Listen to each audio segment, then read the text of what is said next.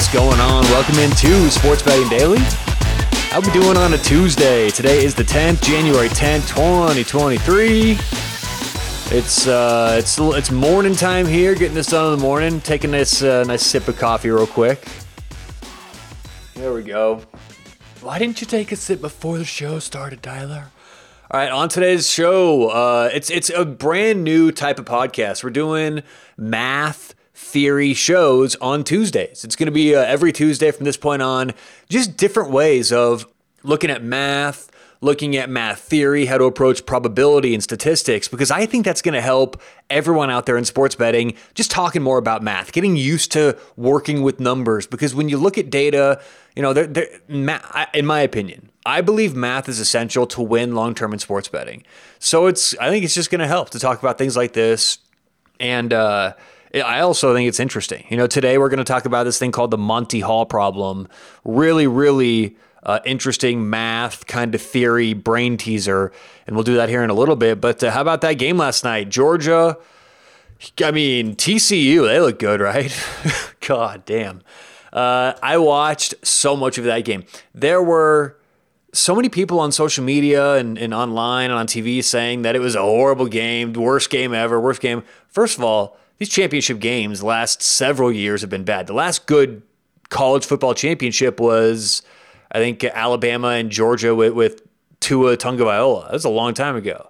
So it's not like these championship games have been good every year. They haven't been 65-7, but that's exactly why we had Georgia -7 first half, Georgia -12.5 for the game. We gave that out last Friday on our preview show. But, you know, congrats to TCU for getting there, and I think that they're a really good team, if not a great team.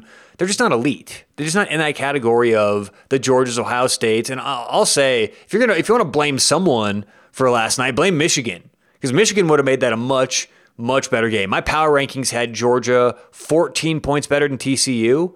My power ratings had Georgia about, I think, 5.5 or 6 points better than Michigan. So they still would have been favored, but not even close to that. I want to check something out, because a lot of people have been shitting all over Stetson Bennett. And I understand that Stetson Bennett isn't like this classic. By the way, forgive me, I got a little cough thing going on.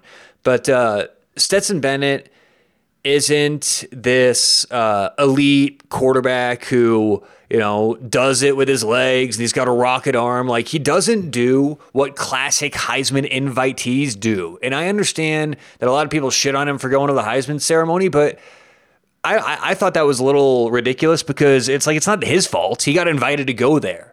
You know, it's not like he campaigned against all these other people and said he should be there. He got invited and he went. It's like, I don't get the whole shitting on him thing.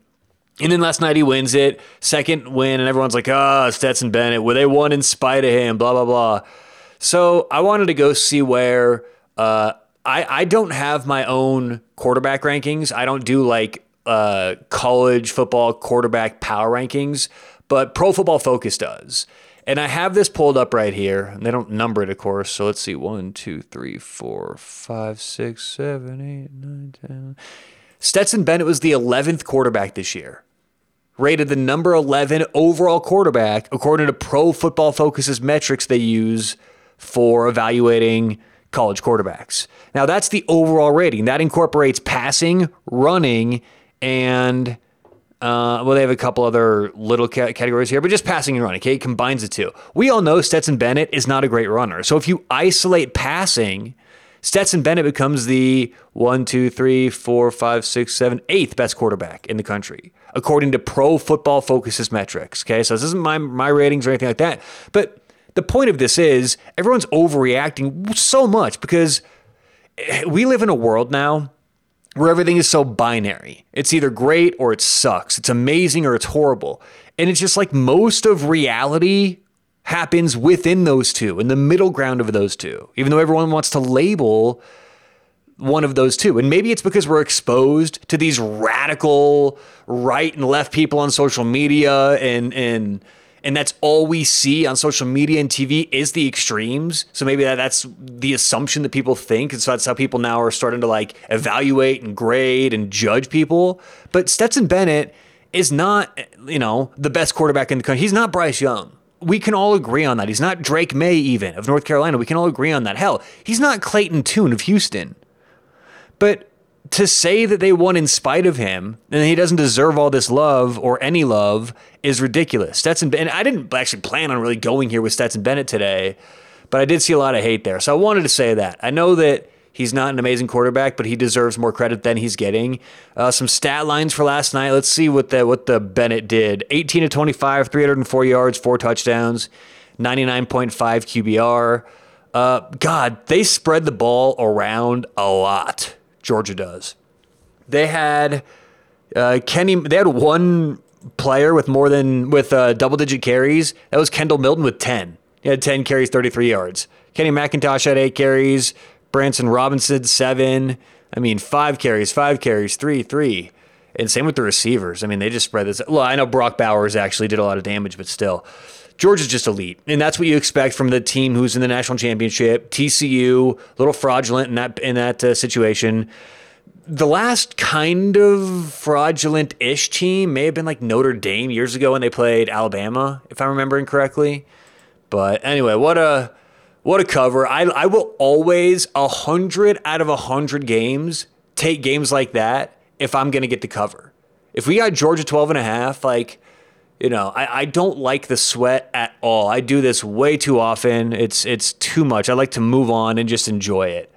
Those are the best in my opinion. I love games like that. And it went really according to how we sort of talked about on Friday and how, yesterday I actually made my first same game parlay I've ever made. And it was because I couldn't get great odds or couldn't make it anywhere else. And it actually made sense to make it on DraftKings because they gave me a decent payout for once. The bet was TCU under 33.5 points and Georgia over 32.5 points. So what I was doing, because you can't make the same team. Once I tried to go above TCU score with Georgia, obviously it negated it because the bet wouldn't make sense. So TCU under 33.5, Georgia over 32.5 was my only same game parlay I've ever made. Only one. Probably going to be the only one. Well, I don't want to say that. If the opportunity's there, we don't want to cut ourselves off. Anyway, Georgia gets the win. Let's go. All right, moving on. Move along, sir. I want to thank Thrive Fantasy real quick. Thrive Fantasy is a great place to go if you like to bet player props. They pay more for parlays than other sites do for player prop parlays. And here's why. They assume every bet is a fixed payout. So it's like it treats every bet as if it's minus 110. Now, you may get a couple players who are each individually minus 120, maybe minus 125 on DraftKings. If you parlay them together, you're going to get such a lower payout than if you make that same bet at Thrive Fantasy. Check them out online, thrivefantasy.com. Put in promo code SBD when you're signing up. That's going to get you a deposit match up to $100. Thrive Fantasy, promo code SBD. All right, let's take a little sip of coffee here, then get to some math theory. All right. I'm drinking that McCafe K-Cups. I'm into it. Into the McDonald's coffee from home.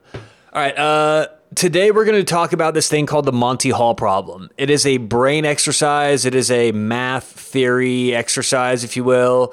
And it's one of the more famous approaches that really emphasizes how the average person doesn't get math. I don't want to say doesn't get math. Human beings aren't supposed to get math. Like, it's not supposed to work with our brains.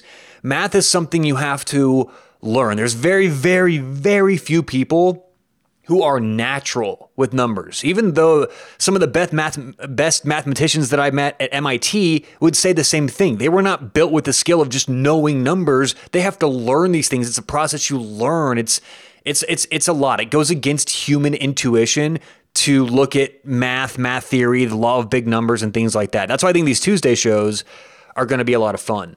So let's today talk about the Monty Hall problem. Here's how the Monty Hall problem goes. You are a game show contestant. And it actually, I think, stems from, they got its name from this old show called Monty Hall, where they used to do this exact same thing. You're a game show contestant. And on this game show, you pick one of 3 doors, okay? So there's 3 doors in front of you. Behind one of the 3 doors is a huge prize. Let's say $1 million. Okay, so behind one of the three doors is $1 million. Behind the other two is a goat. This is the example they always use in class, so let's just use it now. It's a goat, okay?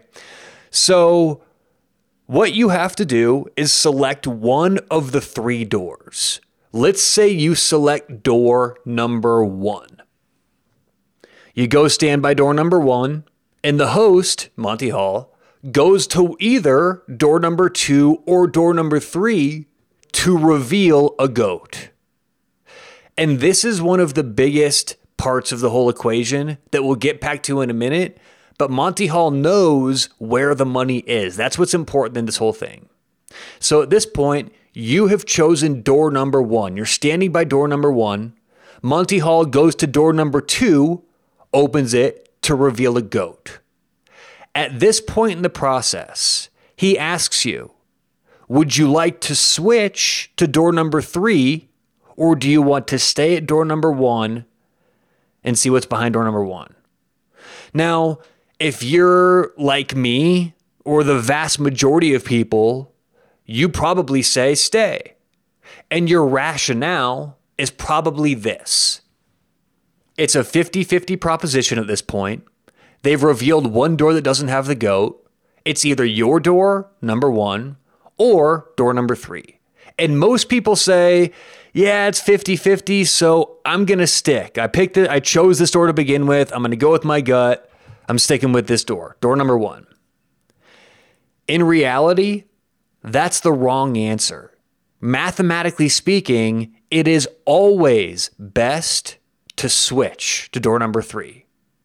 Now, this is a wildly infuriating problem for those who don't get it. This is a wildly infuriating problem for those who do get it, because the three responses that you get when you're teaching this, and I've never taught it before, but the three responses you get when you're teaching it are either the very, very small minority of I keep saying class like it's a classroom. This is where I've done this before, but the very small minority of people will actually understand what's going on here and know.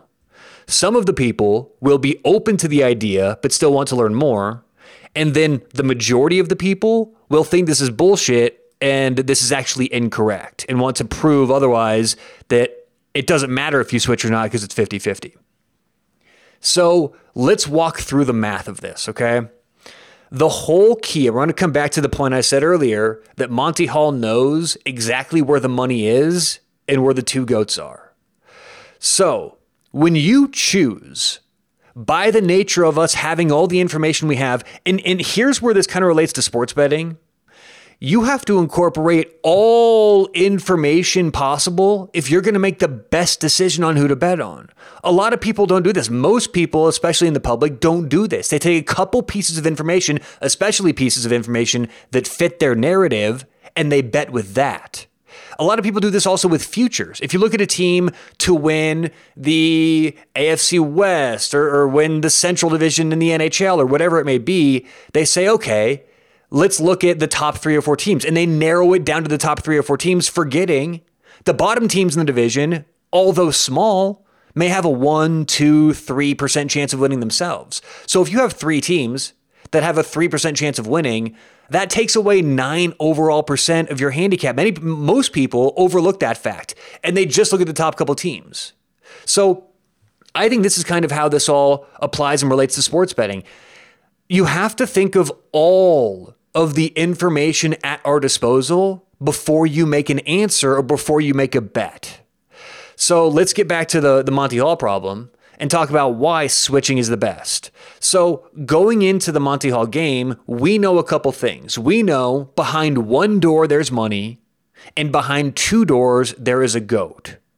1 goat behind each of the doors. So we know for a fact that the odds are against us to begin with to initially pick the car. We have a 1 in 3 chance to pick the car. We can all agree on that, right? There is a 33.3% chance we will choose the car off the get-go. So what that also means is there is a 2/3 chance we will pick the goat. Do we all still agree on this? Hopefully so. So if you think about the nature of the game and the nature of this thought experiment and how the Monty Hall game works, the host knows where the goats are and where the money is.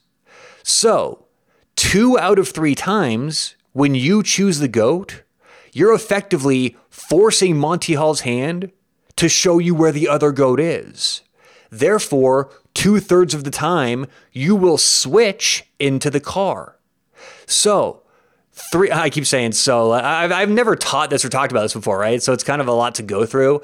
But I hope you're following and understanding the point here. 1 out of 3 times, you're going to choose the car to begin with. Therefore, 2 out of 3 times, if you switch, you're going to get the car. If you switch, your win percentage is 66.6%. If you stay, your win percentage is 33.3%. It is that drastic of a difference. This is not a 50-50 proposition. This is a proposition 33 or 66 with some decimals in there. Again, let's go through it one more time just to be clear. I'm not sure how exactly clear I was there. Let's go through it one more time. So if you choose, again, knowing what we know, the money's behind one of the 3 doors, GOATs are behind 2, we're going to choose the GOAT 1 out of 3 times. Or excuse me, we're going to choose the money 1 out of 3 times. Now, in those 1 out of 3 times where we choose the money and Monty Hall exposes the GOAT and we switch, you've lost the money. I have just lost you $1 million for telling you to switch. I apologize. But that's only going to happen 1/3 of the time, because the other 2/3 of the time, you're going to choose the GOAT.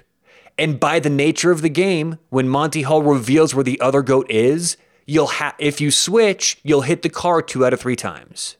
If you'd like to see an explanation and a visual representation to this problem, I would check out the Monty Hall problem by Numberphile. Number Phile. They're on YouTube. They do a really good job of explaining this and visualizing this so it's easier to understand. But the point of this whole problem, and the answer is, it is always the best idea to switch doors. You're going to win 2 out of 3 times if you switch doors. You're going to win 1 out of 3 times if you don't switch doors.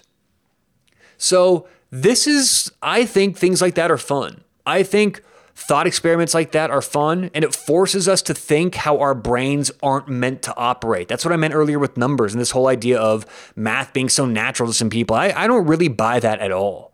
I think that math goes against the grain for what human brains were developed and evolved to do.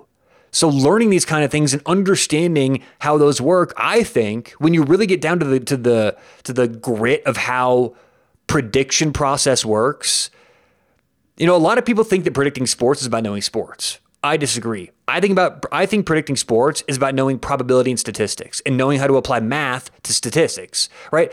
I think I would be, if I dedicated my time, I think I'd be just as good at predicting the weather as a meteorologist, or predicting, stocks in the stock market, or, how often a 35-year-old male is going to get in a car accident and for insurance. These are all we're doing the exact same thing in all of these.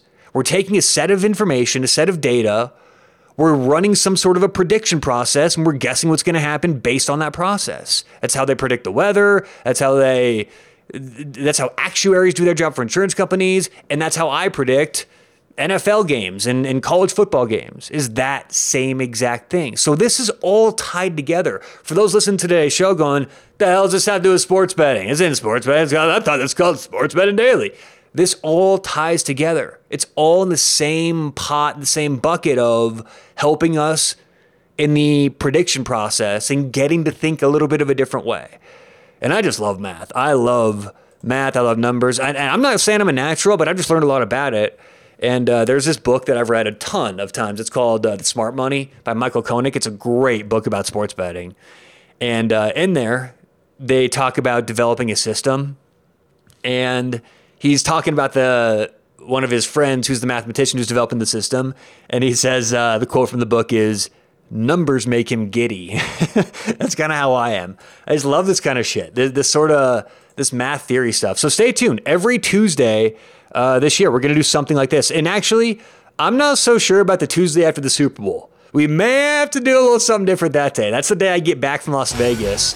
Maybe we'll do an easy one that day, right? I'm going to be a little hungover, I'm guessing. Oh, wait, no, I get back from the Super Bowl on Monday. Yeah, never mind. We'll be ready to go that Tuesday. What the hell am I talking about? All right, either way, that does it for today's show. Appreciate everyone listening. Good luck, whatever you have today, tonight. A lot of hockey tonight, full hockey slate. We'll talk to you tomorrow right here on Sports Betting Daily.